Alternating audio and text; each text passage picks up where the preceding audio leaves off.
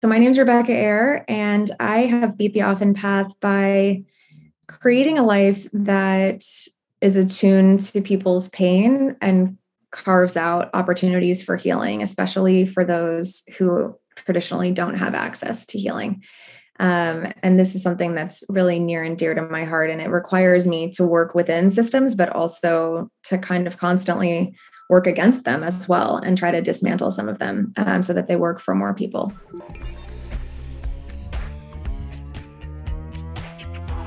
Welcome back to the Beat the Often Path podcast. I am your host, Ross Palmer.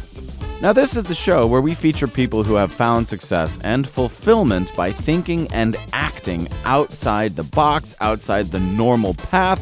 The show is a play on words of off the beaten path. In case you didn't know that, I know it's confusing. I'm sorry. My guest today is Rebecca Eyre, who has an incredible story that led to her becoming the CEO of Project Heal, an organization dedicated to providing eating disorder treatment to groups of people historically denied access. Their own website estimates that 80% of people with eating disorders cannot access treatment, so something clearly is not working. In this episode, I learned the true scale of eating disorders, and it's absolutely shocking.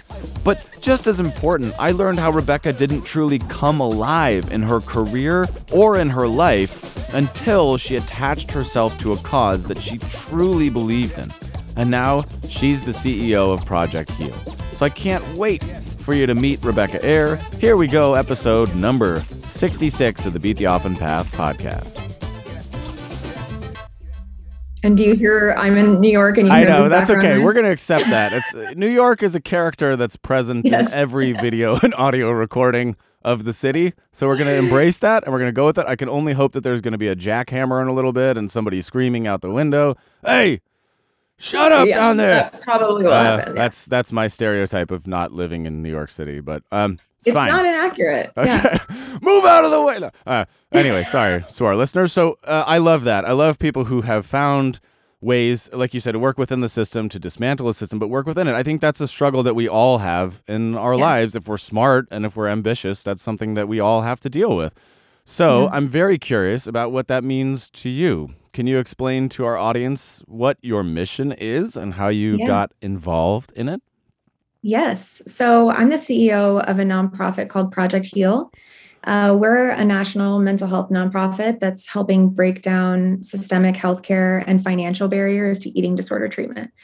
I'm an eating disorder therapist by trade, and in a lot of ways, going into the nonprofit space to create equitable access to treatment is off the beaten path, or nobody's going to get beating it right. the often path. Yes, Most therapists don't receive any training in eating disorders, and if they spot them in their practice, refer them out. Most clinicians aren't trained and don't want to touch it with a 10-foot pole. So being an eating disorder therapist is kind of niche and unusual, although it shouldn't be. And that's one of my missions, is to make it a baseline aspect of most people's training. But then as an eating disorder therapist, most folks are in private practice and can, unfortunately stay very full because the eating disorder, pandemic essentially is so intense in this country. And we have a real shortage of providers. And so going into the nonprofit space is definitely an interesting choice, but it's something that honestly I feel like is the calling of my life. I didn't found this nonprofit. It was founded in 2008 by two teenage girls, actually, who met in treatment for their eating disorder and realized how many people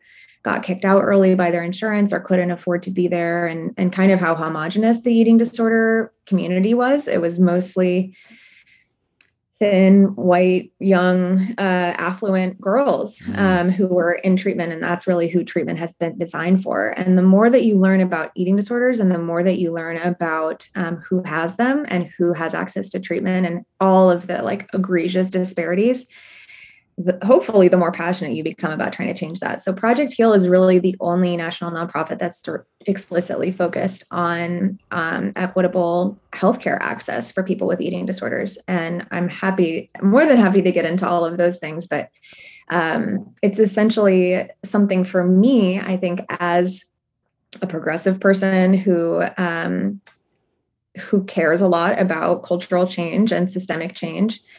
to identify the eating disorder space as like one of the most egregious examples of inequity in mental health care, and to be a leader in changing that, and to gather amazing thought partners and people alongside me who can actually do something about it. I think we've known in the eating disorder field, we've known that there's a lot of disparity for a really long time, but not a lot of movement has happened to ensure that everyone can access care. And so, and that's resulting in deaths, right? Mm-hmm. So a couple of statistics to sort of set the stage that I think are really powerful to know is that there are 30 million Americans who at some point in their life will be diagnosed with an eating disorder, and between 10 and 20% of those people will ever access treatment. So that means that like 24 to 27 million people with eating disorders that have been diagnosed aren't accessing care.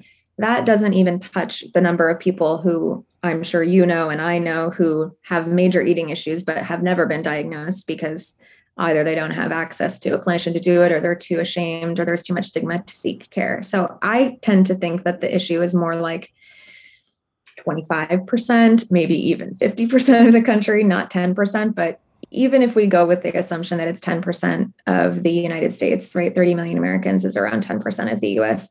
And only 10% of those folks are getting care. We have a real problem.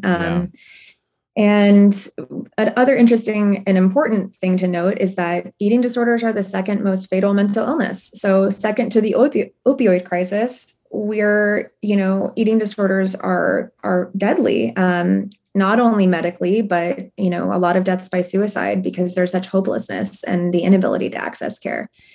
And so am I right in thinking that it was number one previously? I'm sure I kind of feel like when I was younger, maybe I'm wrong. The opioid crisis is kind of right? The opioid crisis is a newer invention. Yeah. If you've watched Dopesick or whatever else. So it's like, probably prior to the opioid crisis, eating disorders were the most fatal mental illness. And a lot of these things are hard to measure. I think about a lot of people who have passed away that I know of who've had really severe eating disorders whose deaths were attributed to something else. And their deaths weren't even counted towards that statistic. So again, I think that statistic is underrepresentative. So other important things to know also is so I'm a thin, white, cis woman. So I kind of look the part of, if I go to an eating disorder conference, almost every single person there that's a provider looks exactly like me. And if I'm, in treatment settings, most of the patients have a lot of shared identities with me. And you look around and you're like, eating disorders must be like an affluent white female problem. And that is not true. Those are just the people who have been able to access care. And those are the people who in their own healing have gone into the field. But the fact is that eating disorders don't discriminate. And not only that, but they're actually worse in marginalized communities. So, binge eating disorder and bulimia are more common among Black and Latina women. Transgender and non-binary folks are 4 to 7 times more likely to have eating disorders. Jeez. 25 to 40% of people with eating disorders are men or boys. Less than 6% of people with eating disorders are underweight. So if you're looking for only thin white women and anorexia specifically, and kind of people who are afraid of gaining weight, that's a tiny sliver of the population of people who are struggling with food. And then when you start to understand kind of some of the origins of our fat phobia as a culture and some of the ways in which our medical system consistently fails people of color, you get really amped up to go, this is wrong. And then you start noticing things like, why is only 5% of eating disorder clinical community BIPOC or queer? You're just like, this is all really, really inequitable and not representative of the people who need the care. And so Project Heal helps people get into treatment for free. We provide cash assistance. We help people navigate their insurance. I don't know about you, but I have a master's degree. I work with healthcare and I still don't understand my insurance benefits. It's impossible to figure out by design what's covered, what's the difference between a deductible and an out-of-pocket max. And, it's a big mystery. And when you have a mental illness or you're low income or don't speak English or aren't educated, that insurance navigation issue is even harder.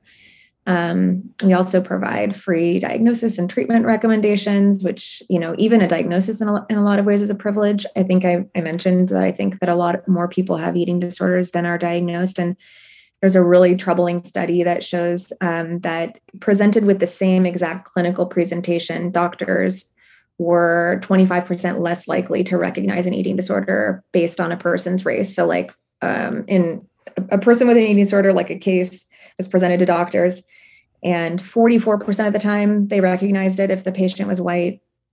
20% of the time around, they recognized it if the patient was Latina, and only 17% they recognized it if it was Black. So even just for white folks, right, that's 56% of people with eating disorders who aren't being recognized. Yeah. But for Black women, that's 83% of the time your doctors are not going to recognize your eating disorder. And on top of that, a lot of doctors are prescribing diets because they're so fat phobic. They're so convinced that thinness equals health. And if you could just lose weight, then all your health problems will go away, which is it's outrageous and ridiculous. And I can get into that too. But imagine having an eating disorder and being prescribed eating disorder behaviors by your doctor and dismissed for that. So I get real riled up, as you can tell, about all of the things that need to change. And it's definitely interesting. I'll dive in a little bit to like the systemic change stuff too. There are people who in progressive spaces that are like, very much anti-establishment, and they want to, burn the system down, and they're agitators from the outside, and we need them so much, right? They drive the conversation forward in a really important way. They call out injustice boldly without, any kind of dual concerns. And so I learned so much from people who are, I think, calling out our systems for the ways in which they're failing. And at the same time, right, if we completely abolish the eating disorder field, way more people would die. They're packed, there's wait lists. And I know a lot of people who've recovered from going to treatment. And that's why I think it's so important to actually be healing and reforming the eating disorder system and creating a new and better system alongside the existing one before we like completely eliminate the thing that exists. Because for people today who have eating disorders, they can't afford to wait the 10 years it's going to take to truly transform the eating disorder field. And so we have to look at things through sort of a harm reduction model. Like, how can we do as much good as possible and as least harm as possible while we create a less harmful system at the same time? And I think that's kind of the dual approach that Project Heal has to take. And it's one that I'm really passionate about. I think as a therapist, now that I'm talking about it, it's like, when you're helping someone who has like a maladaptive coping skill, let's say someone struggling with addiction, if you just take away their addiction and their coping skill, which they're using probably, to survive, or at least that's why they started doing it. And you don't replace it with any other tools or skills or any other like scaffolding to support them as they rebuild their identity and their way of being in the world, then they're going to collapse and they actually decompensate. And it gets a lot worse. And I think of that. I think of people a lot when I think about systems. And I think we just have to hold a lot of tension and duality when we're thinking about these things. So in a lot of ways, I think that's my answer for the off the beaten path or beating the opt-in path is like, I'm really threading a needle, so to speak, when it comes to trying to figure out how to solve a problem while leveraging the system that exists for the people who need it, because it's time sensitive, right? This is not something that can be just like, backburnered for a while. A lot of folks are like, if I don't get care this week, something terrible is going to happen. Whoa. My sister is in the kitchen and my dog is barking at her. That's okay. We got New York. We got all kinds of the flora and fauna of Zoom life. That's what we love on the show. Exactly. Well, that is all really awesome. There's so many points that we can jump off on. I just want to preface this by saying that I first got interested in this subject in college when a classmate of mine showed me this thing on the internet that was a letter from Anna, and it was the personification of Mhm. Anna.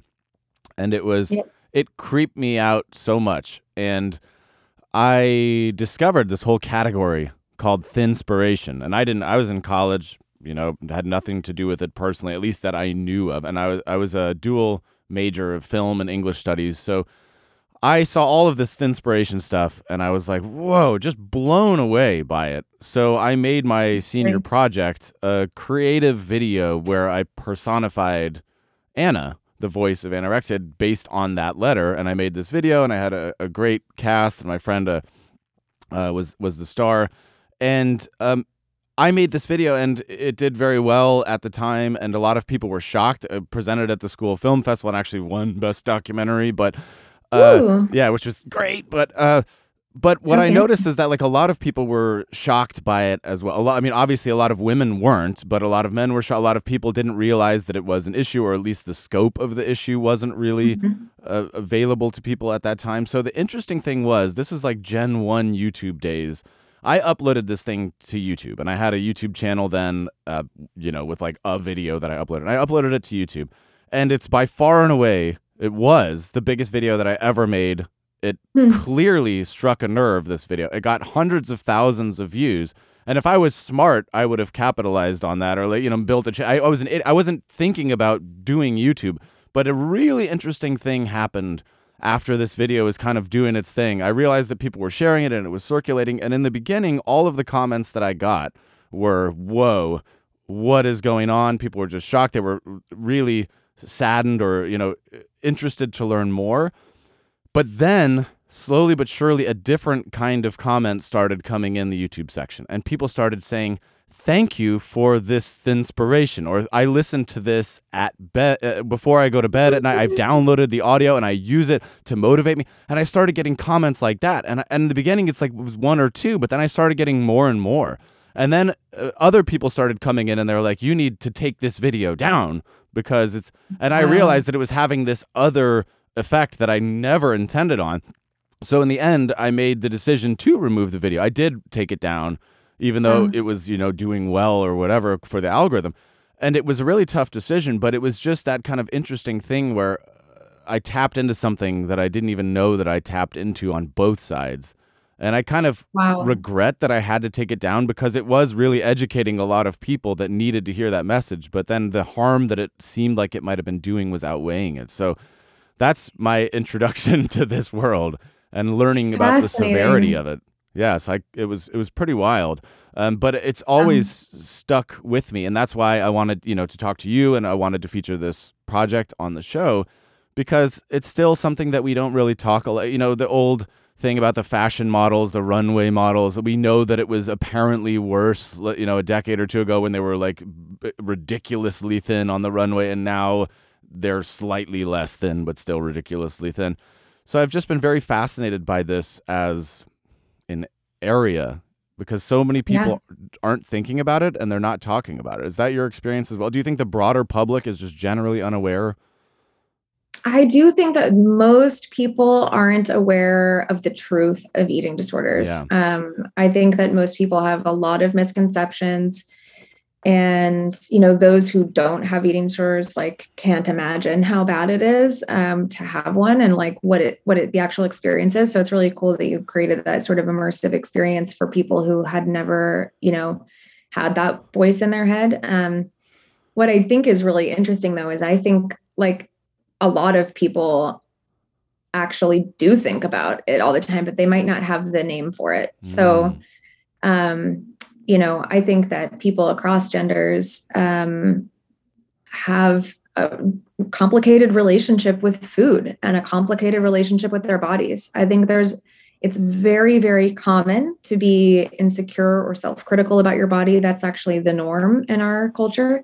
And if you listen closely, you can hear most people saying a lot of things like, oh, I'm so bad, or I need to do this, or if, right.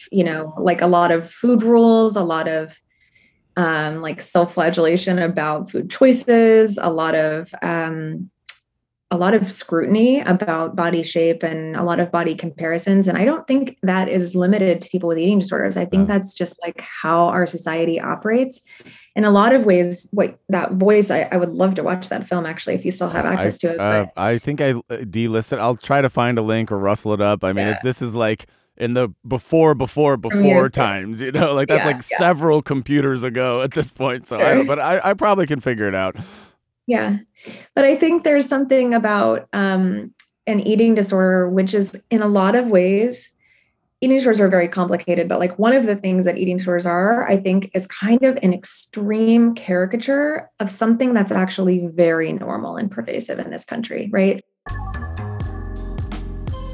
This is that time in the episode where we inject a little commercial and a word from our sponsors. Today's sponsor is Project Heal. They didn't pay me a dime for this advertisement, but hey, it's my show and I can decide who my sponsors are, right? Even if I'm prone to making bad financial decisions. So, Project Heal is the sponsor unofficially of this show. What does that mean? That means that you should go to their website, theprojectheal.org. Hit that donate button or see if you can get involved. And also, if you know anybody who is struggling with an eating disorder, why don't you send them over to get in touch with the folks at Project Heal? Just maybe they can get some help, or maybe they can help somebody who needs some help themselves. Either way. So, support theprojectheal.org, and now back to the conversation. It's funny you mentioned that it doesn't affect just women, because social media compounds this, in my opinion, but you put yourself on camera like we're doing right now. We're putting ourselves on camera, and then you're opening yourself up to every asshole comment on the internet, and it's always trolls. But even in the early, when I first started streaming myself many years ago, people would say things to me like, "Oh, you gained a little weight," or whatever, or and I looked basically like this. I'm like, sure, I have a little bit of a pudge around the midsection, but like I would get comments as well of like this. And who cares? Yeah, I know. And I wasn't even like branding myself as a fashion, like I wasn't a model or anything like that, just a person. So the judgment that people have of people's bodies is really, really intense. And actually, like people who are fat or in high weight bodies, I use fat as a neutral descriptor. I'm not using it as a derogatory term. Right. There's basically, it's the last remaining kind of legal discrimination. Like you can be fired for your weight in this country. Wow. I didn't know that.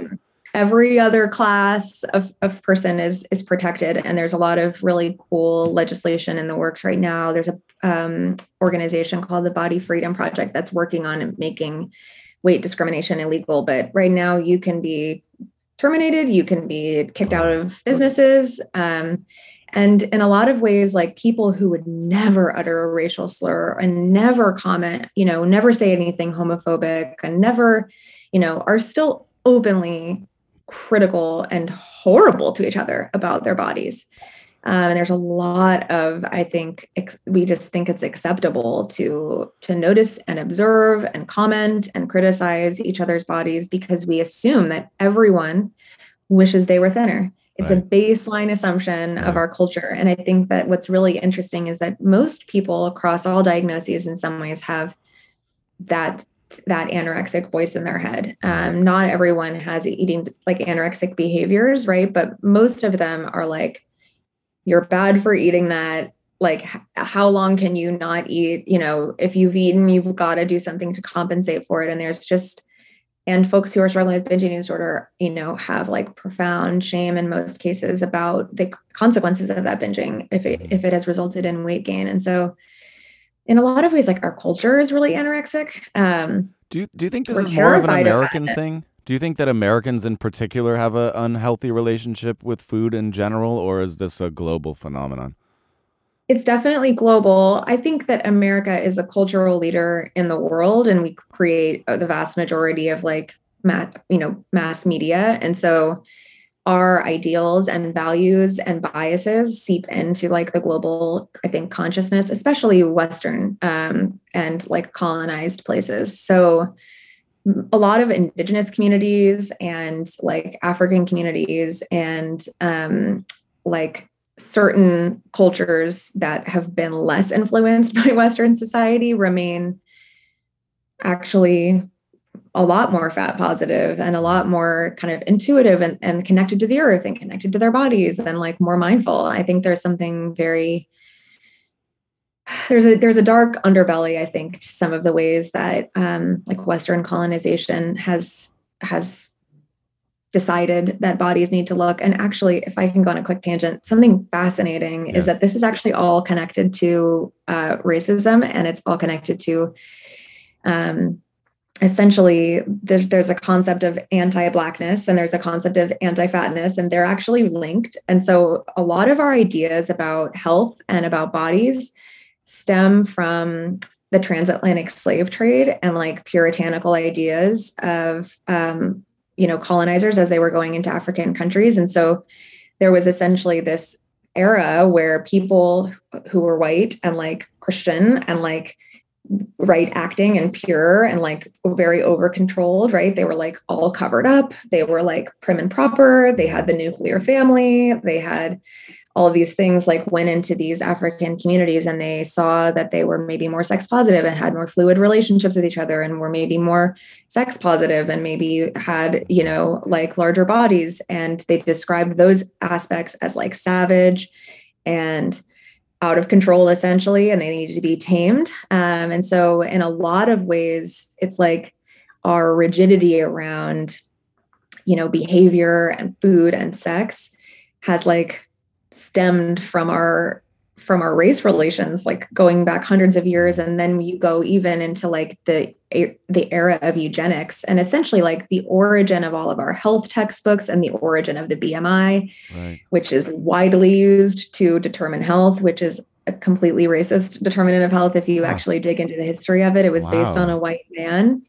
And it was totally arbitrary. And there's just so many ways in which like all of our kind of healthism in this country and our obsession with kind of right acting, right eating, right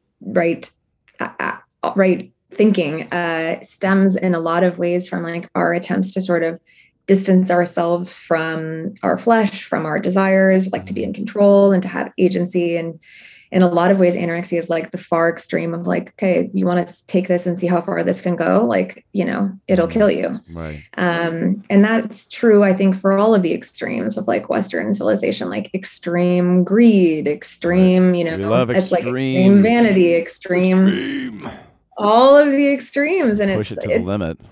Yeah, there's a lot of really, if anyone listening to this wants to have their mind blown, there's a book called Belly of the Beast, Anti-Fatness as Anti-Blackness, The Politics of Anti-Fatness as Anti-Blackness by Deshaun Harrison. And it's like, okay, you're going to have to point me a link to that after this. I want to check that out. Yeah.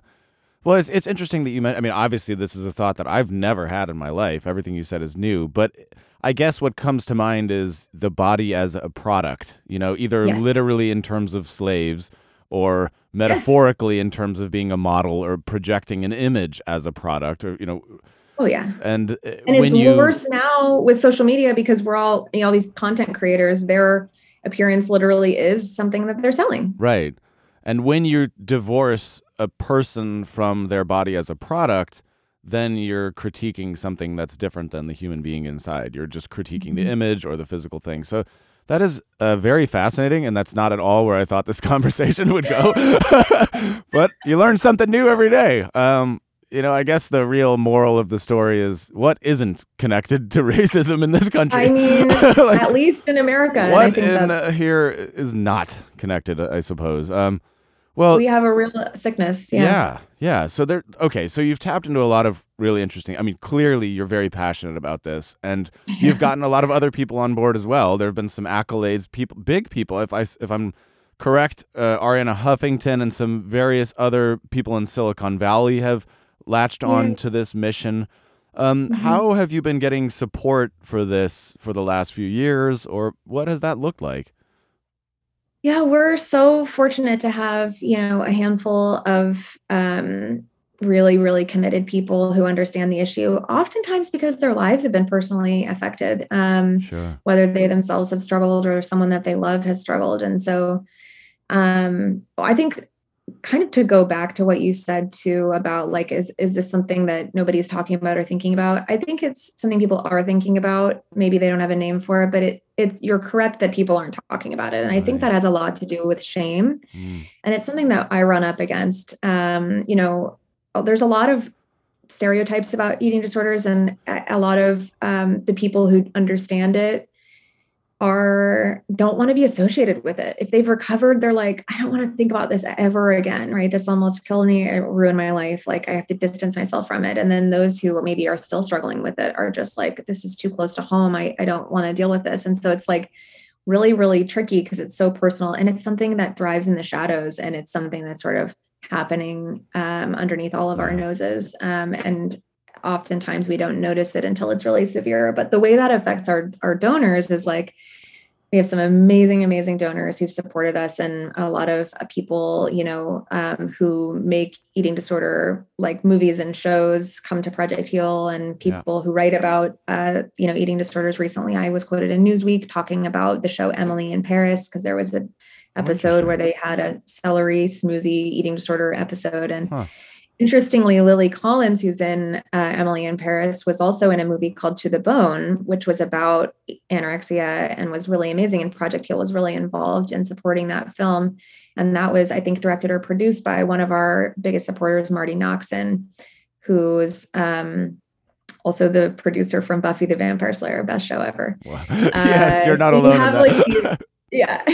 And then like Amanda Crew from Silicon Valley is on our board, and she's amazing. And her husband, Dustin Milligan, was on RuPaul's Drag Race Canada edition, and he donated his winnings to Project Heal. And so you just have all these like totally random and amazing connections. Another one of our board members is the president of the 49ers, Parag Marathe.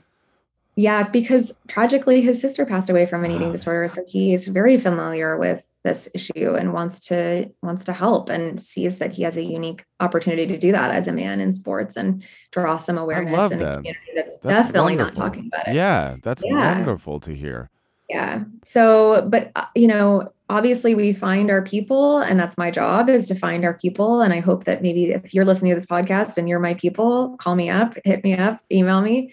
But we're getting more and more, I think, foundation funding and corporate funding, because as we've been doing, I think, a better job articulating what we're doing, people have understood that this isn't about, this isn't about a handful of people who need help. This is like a systemic, like really significant problem. And it's a healthcare equity issue. It's a healthcare access issue. And if you can understand eating disorders as an issue of gender equity, racial equity, healthcare equity, and all of these things, then you're going to have a lot easier time getting, I think, bigger foundation and corporate partners, because maybe you don't fully get or care about eating disorders, but you do care about an issue that's disproportionately affecting marginalized communities who are dying as a result of not getting access to care. And so that's been something that's helped us a lot. And we're doing some research right now, which I think will help us even more have some like really quantifiable data to talk about what the barriers to care are and who is experiencing those barriers more than anyone else. So that's fantastic. I'm excited about this year. We're growing a lot, and I'm looking for funding every minute of every day. So if anyone's listening to this who's like, I would invest in that, that matters to me, I would welcome. Let's do it. Your partnership. We'll call out to the social media universe. But for those listening again, we'll put this at the beginning, but raised millions of dollars at this point, big buy-in from Silicon Valley, Google, Uber, I've read, recognition on Forbes, social entrepreneur, a lot of good things happening. But I want to kind of come back a little bit in the conversation, because this is a fascinating mission, and it's profound and wonderful. That's obvious. But I want to personalize this a little bit, and I want to talk about your journey, because the chief premise of this show is to show people that more is possible with their own life. And I think we've been fed this narrative that you go to school, you get a job, you get your degree, and then everything will work out. Then you get your house, you get your car, you live the American dream as it was. But I argue that model is fundamentally broken, and it has been broken for a lot of people for a long time. Now people are graduating and they're hundreds of thousands of dollars in debt, and it's not getting any better. And so this thing that we've been sold, it just doesn't work anymore. I mean, maybe for a small percentage of people it works. So I'm fascinated by people who have seen something that impacted them, as this has clearly impacted you. And they say, okay, this is my mission. This is my cause. This is what I'm going to go all in, put my chips on the table, and build something of value, not just for the world, but also for themselves, to build a life that they wake up every morning and they're happy to do what they do, or they feel a sense of fulfillment. And it seems to me like you have that. So on a personal level, how did you come to be where you are? What was that journey like for you? You know, I hope this is inspiring to anyone who feels that they're meandering right now, but it was a meandering path. It wasn't like I woke up and knew exactly where I was heading. You know, I did get my bachelor's degree in psychology, and I worked at Microsoft right out of college in philanthropy. We were doing our corporate social responsibility and employee engagement stuff. So I was like, had an amazing, you know, first job out of college. And then I realized I wanted to be more directly helping people. And so I went back and got my master's in counseling psychology and started to become a therapist. And I was on a very traditional path at that time. And then I got kind of burnt out after 5 years of working in a really intense environment at a treatment center where I was doing interventions pretty much every day for 5 years. Whoa. And I like picked up and moved to New York on a whim and left my eating disorder practice and left I was like, what am I going to do? And I just needed a break. I knew I could practice anytime. And I did a bunch of random things like, oh my gosh, I was like a client services manager at a film and television sound studio for a few months when I first moved to New York City. It's random. I was like, I like can anticipate people's needs because I'm a therapist. Maybe I could be like a really good executive assistant. And so I did something like that, and it was not what I wanted to do. And then I started doing like copywriting and marketing consulting. And then I was like the director of strategy and insights at a marketing agency in Manhattan, which is like how I was so underqualified for that job, but it was really fun. I was like applying psychology to a marketing model. Anyway, it was fascinating. And then I left there and I went to a startup, a technology startup that was focused on pet technology, like for dogs. Because my friend was starting this company and I like writing and I like words, and I was the director of marketing communications there. And anyway, this all felt like, where am I going? My resume is a huge mess. But I had known about Project Heal in the past, and a friend of mine was applying to this program director position at Project Heal. And I was like, she kept saying to me, you know, I'm sorry, their pronouns are they, them. They've transitioned to being non-binary. So I need to correct myself. So they said to me, you know, you should apply for this job. And I was like, I'm not going to compete with you for a job. And then they didn't get the job. And so they copied me on their rejection letter from Project Heal. And they said, you have to interview my friend, Rebecca. Like, she's perfect for this job. And so it was the only job I applied for. And I got it. And then flash forward like 10 months and I was asked to be the CEO. And I was like, I mean, I have, again, no business being the CEO of anything. And it turns out I'm actually a good CEO and I love it. And, you know, I've been able to like, it's so funny because this job has like culminated everything I've done. It's obviously psychology, it's eating disorders, and not only eating disorders, but like insurance and access, because I was in admissions for so long in eating disorders. And then, you know, my experience in philanthropy has come to bear. And I was also a fundraiser at my grad school for a while. So I'm like, have some of that. And then I do a lot of marketing communications and public speaking. And I, you know, at the tech startup, I was doing some like legislation and trying to get a bill passed in New York City. So I've got some like government affairs experience. All of these things that like made my resume a huge mess have now culminated in like being exactly the skills I need. And so I'm such a generalist in terms of my skills, but my focus on eating disorders and on, you know, treatment access has been a passion of mine for a really long time. I just didn't know exactly what to do about it. I think I just thought of it as like something that I guess kept me up at night. And so I guess I would encourage you, like, find something that breaks your heart and then find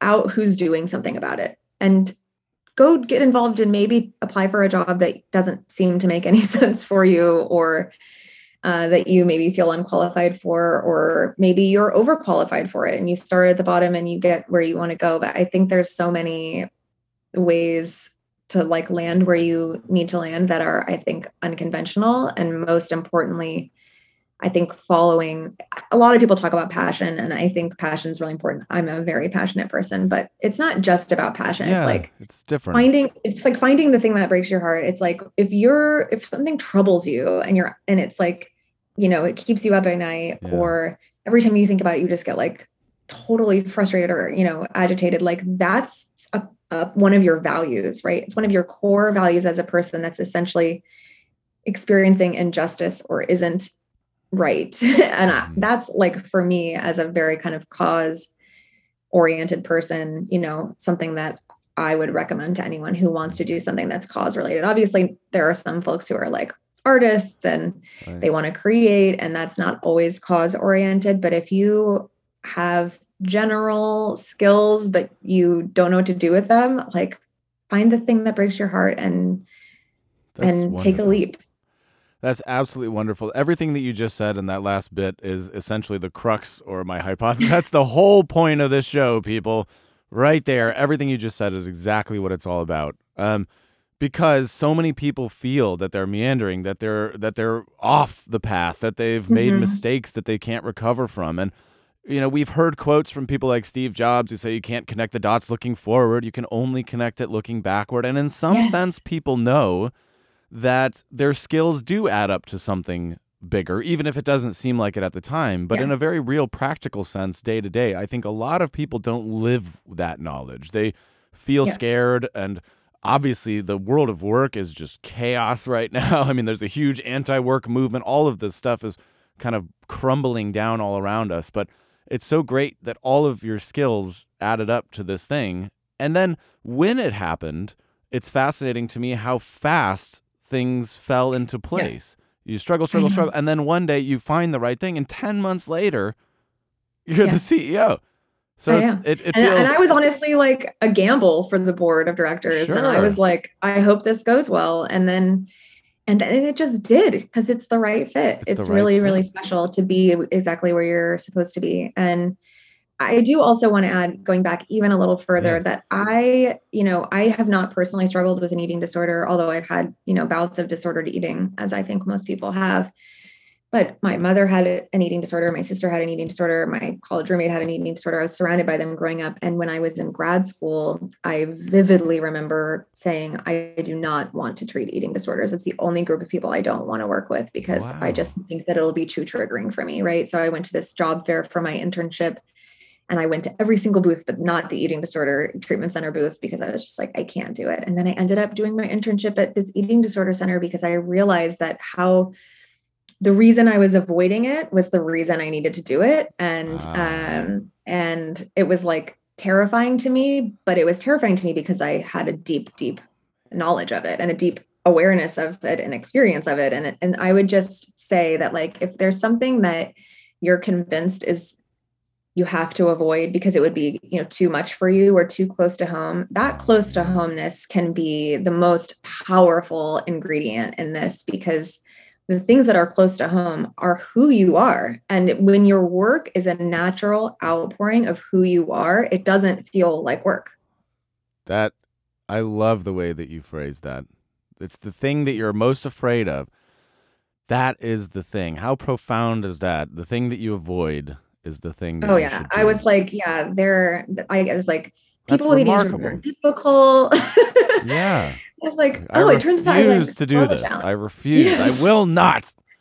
Flash forward. And then once I was there, it was so healing for me, because, a lot of the reasons I was avoiding it is because no one in my life at that point had ever recovered. And so I thought of eating disorders as sort of a life sentence that made people very hard to be close to, because that was my experience of it. And then, being in the treatment space, I was like, oh, everyone here is trying to heal. Yeah. And I can help them. And it was like profoundly healing for me and my story and my, relationships. And it gave me a sense of power and agency, not power, but like, I'm not helpless in the face of eating disorders. I can actually do something about this. And that passion for healing has like, grown from just a one-on-one passion to an entire system, healthcare system. And I think that is like, I feel so privileged and lucky that I found this. That's so wonderful. And going back to your earlier remark, I think for me, art and a mission, I don't think that they're separate. I think that they're actually interchangeable in my mind. I respect both artists and mission-driven people equally, actually, because I believe that art is a valuable thing. And you could say maybe the most valuable thing. And so, like Mozart, for example, great art has the power to change the world. So I think in my personal life, I admire most people who either have a mission or who are artists. That's generally, and what I don't admire, I guess I can say is, and why I created this podcast was because I don't like this money for the sake of money thing that is so pervasive in our culture. All the Lamborghini, I mean, it's the Instagram cliche, all of that, but just what do you want to do? Whatever makes the most money. Do you care how? No. Sell cigarettes to kids. Like, who cares, right? It's it's very vapid. There's not much there. There's nothing there. Mm-hmm. And so it's great to see that, when we pursue those things that mean something to us, that we can build a career. And that's, I'm sure that the money is fine for you, but I love that that's a secondary thing to the greater mission. Yeah. I mean, I will say nonprofit life is not a profitable it's nonprofit, right? They put it right in the title. They're like warning you. Sure, right, exactly. Forget it. So you're not going to be big tobacco anytime soon. All right, we've crossed that off the list. Yeah. And I want to clarify my comment about artists just because I think it's really important because some of my favorite people are artists. It's the distinction I was trying to make is like a lot of my work is about outcomes, right? I'm trying to do whatever it takes to get to a specific outcome. And I think there are other fields of work that are way more process oriented, right? That are more about like, it's not about what you get at the end or where you're going or what you're trying. You don't have a sense of like what the outcome is, but the process is inherently, rewarding. Like, I think art is an example of that, or writing. I love writing. I think writers would say it's the process of writing, not the like, I have an advance and a deadline and I need, 300 pages on this topic. Like, that's not art. That's just output. Right. Right. And so I think, and both parties can be very like meaning making driven, right? Trying to do something that's valuable and personal. But I think there's like a different focus on the end goal versus the means, if that makes any sense. Yep. And I'm a little bit of the mind of like, not that I don't care how I get there. I think everything matters along the way, but like, if in 20 years I can get to a place where Project Heal isn't needed because eating disorders are understood and covered by insurance and easily, treatment is easily accessible and Project Heal doesn't need to exist, like I will have accomplished my mission. And then I probably will, retire and go live somewhere and write a book and putz around and have a garden. Yeah, exactly. Living the dream. Yeah, that's exactly. And I've heard somebody in a nonprofit say that before, that their goal was to not be needed anymore in their role, which is an interesting sentiment. Do you feel in your life that there's sort of a demarcation, like the life before you found this path and then the life after? Do you feel that there's sort of an inflection point where one day everything changed, or was it gradual? That's such a great question. I tend to think of my life in chapters, and I've had so many chapters, and in a lot of ways, the chapters seem kind of disjointed. And so, as a therapist, one of my lenses is narrative. And so I feel like a lot of what I'm doing is trying to figure out what the big story is that my different chapters are telling. And so I think I'm in one of my favorite chapters I've ever been in right now, because I have such a genuinely meaningful job. It's not to say that I like everything I'm doing. Like, I dread, the spreadsheets and there's like things it's not about the tasks. It's like, I care. I give all of the fucks. You can delete that. Oh, I'm not deleting. Are you kidding me? I don't care. I just like give all of the fucks about this issue. Yeah. And like, I'm genuinely driven by it. And I would, if I could, I would do it for no money because it matters so much to me. I can't think of anything else I would rather be doing. And that it feels really amazing, but it definitely doesn't feel like there was a light switch moment where I'm like, okay, it was more like a process of discovery and a lot of detours. And yeah, I think that as humans, we have this amazing privilege of sentience, and we get to make meaning and interpret our lives and decide what things mean. And like, I'm still in the process, and I think I probably always will be, of trying to understand what my book is called. But this particular chapter, I know what it's called, and I love this chapter. What an outstanding metaphor. I love that so much. And it's a great way to think about it. I really do think so. And you get to wake up. I mean, the stats are great. You know, the amount of people that the project has been able to help. Yeah. You know, how many, God, I read something crazy that reached 180,000 people or something like that. Can you shed light on that? That was last year. This year, 2021, we were able to reach 250,000 people, and we were able to help 346 people get into treatment who could not afford it, and whose insurance wasn't covering it. And yeah, we were able to turn every dollar donated into $3.39 of impact. So if you want to think about like a good investment, and how to get some bang for your buck, I think Project Heal is delivering on our mission in some really powerful ways that are having just a direct impact on people. There's a lot of nonprofits that are about awareness and, education, like general and, 101 information, and Project Heal is a direct service, and getting people into treatment is expensive and complicated. And, but we're intent on continuing to leverage our limited resources for like saving individuals' lives, one person at a time. So when you say 250,000 people reached, or what are we talking about? What's happening there? Yeah, so that's through, we have our research, our advocacy, and our education. So that's more of our awareness building stuff. So we do different webinars and community education things. Basically, it's like eyeballs and ears who have been exposed to Project Heal's mission, who are a part of helping us raise awareness in the community. So attendees to our events, et cetera. So a lot of it is trying to measure like who out there has been able to understand the inequities in the eating disorder space in a given year. And so that's our reach number. And then our direct service number is the 346 people last year. Crazy. And again, in the past, we were helping literally like few people a year because we were paying directly, and each treatment episode is $80,000. And guess what? You can't help that many people if you're helping them in that way. And so we've really figured out a model that helps us leverage partnerships and helps us maximize people's existing benefits or get them new insurance. And there's a lot of different things that we do that are able to get us to a place where now we helped about a person a day, which is, again, with $1 million, getting 350 people essentially into treatment is bonkers. So like the people who have gone through treatment, some of these success stories, what have you heard back from these success stories? What have people said? I mean, I don't take this personally, but I do take it to heart. People regularly tell us, like, you saved my life. I would not be here today without Project Heal. And, one of our previous beneficiaries actually just joined our board of directors. So a few years ago, I could just cry about this. She was awesome.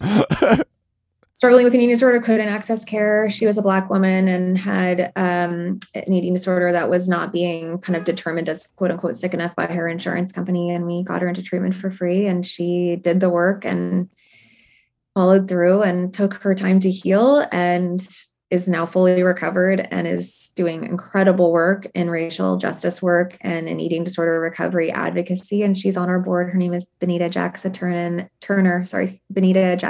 And she's so special. And you just saw if you listened to her story. So, it's just like 1,000 people like Benita that we get to just see come out the other side. Yeah. And so many people who come out the other side. I mean, people with eating disorders have a lot of risk factors, but they also share one really beautiful thing in common, and that it's that they're really sensitive people. And they have a really deep attunement to the world around them and to their inner world. And so when you can redirect and channel that into a healed, space, yeah, your impact is like, watch out, world. Yeah, that's so great. Well, we're nearing the end of our hour. I've loved every single minute of this. I do want to say, so if there's somebody out there who's listening, young or old, either who is personally affected by this or who knows somebody or, is personally affected by it, what message would you have? And maybe they're uncomfortable talking about it or bringing it out into the open. What would be your message to that person? I would say, tell the truth, tell someone, whether that's, if you're struggling yourself, like pick one person that you trust and be honest with them about what you're going through. And it doesn't have to be a solution oriented conversation. It can just be the catharsis of bringing something out of the shadows. And if it's someone that you love, tell someone that you notice what you're noticing. Tell someone that you're worried, and they might not love hearing it at first, but they'll always remember that you said something. Something that I've heard a lot from people with eating disorders is like, I was struggling for all these years and no one ever said a word. No one noticed. And it turns out people usually did notice, but they were too scared to say something. And I just think about how many lives could be saved if we could just dare to be a little uncomfortable, and not to judge and say, I think you have an eating disorder, but to say like, hey, I've noticed you haven't been joining us for our dinners, or, hey, I've noticed that you're withdrawn. I miss you. Like, I can't seem to find you when we're talking, just observing where someone is. And again, they may get defensive at first, but they'll always remember someone who was brave enough and loved them enough to see them. So I think telling the truth is the phrase I would share with anyone who's listening, who's resonating with any of this. Well, that's outstanding. Great stuff. And of course, the website is theprojectheal.org, and that's HEAL, like healing. We are at the end of our hour, so I just wanted to leave the floor to you. Is there any action that you would like people to take, or any, feel free, promote yourself? The floor is yours to wrap this thing up. What do you want to say? Well, if you or a loved one have an eating disorder and can't access care, please go to our website and apply for support. We would love to help you. If you have the means, $5, $5,000, $50,000, and can support our mission, every single dollar makes a huge impact in our ability to help more people. Like, we say yes to every single person we can afford to say yes to. So you can directly change someone's life by contributing. If you don't have money, but you have time, we'd love for you to volunteer as an ambassador. That's also on our website. So I just appreciate you, Ross, so much for having me today and caring about this story and caring about eating disorders and shedding light on this issue and giving me an opportunity to talk about myself. That's always a little fun. I appreciate you sharing the story. And more importantly, I appreciate what it is that you've been doing. And I appreciate your commitment to this cause. So I hope in some teeny tiny infinitesimally small way I can help assist in whatever way we can. But no, I think it's a fascinating story. Obviously the issue, again, like, we'll just reiterate it, but the number 2 most deadly disorder that one can have. So it's a big deal. And I think, maybe I demonstrate my own ignorance about the scope of it by saying people aren't talking about it, or thinking about it, because you're probably right. I am just not aware, or I haven't been aware of how massive this thing in the shadows really is. And that's the kind of stuff that we have to bring out. And I congratulate you for doing that. And I appreciate you. So thank you for using your platform for good. It's the least I can do. And with that, the official podcast is over. Yet again, that was an episode that had 2 parts, and that's my favorite kind of story. My favorite kind of story is something that there are 2 aspects to, 2 sides to. One side is, what is the good that they're doing? What is Project HEAL's mission? What are they all about? How can we get more people eating disorder help? That's a very key side. But the other side that we really shouldn't forget here, folks, is the personal side. The personal story of how a woman found fulfillment and how she found career advancement and all of those things that we crave by attaching herself to a cause. And that is just as important This show isn't just about these organizations, although that's a large part of it. It's very much a personal show where I'm trying to show you how people have found meaning in their own lives and money in their own lives. She gets paid to do what she believes in. So it's important that we remember both of those sides when we listen to these stories. And that's the kind of story I hope to bring you. So thanks again for listening, as always. And again, if you could do anything, just go ahead and support them, theprojectheal.org. Hit that donate button, get involved, volunteer, see if you can help somebody else who might be struggling. That's all I ask. Thanks for listening to the Beat the Often Path podcast. I'm your host, Ross Palmer, and I will see you again next Friday.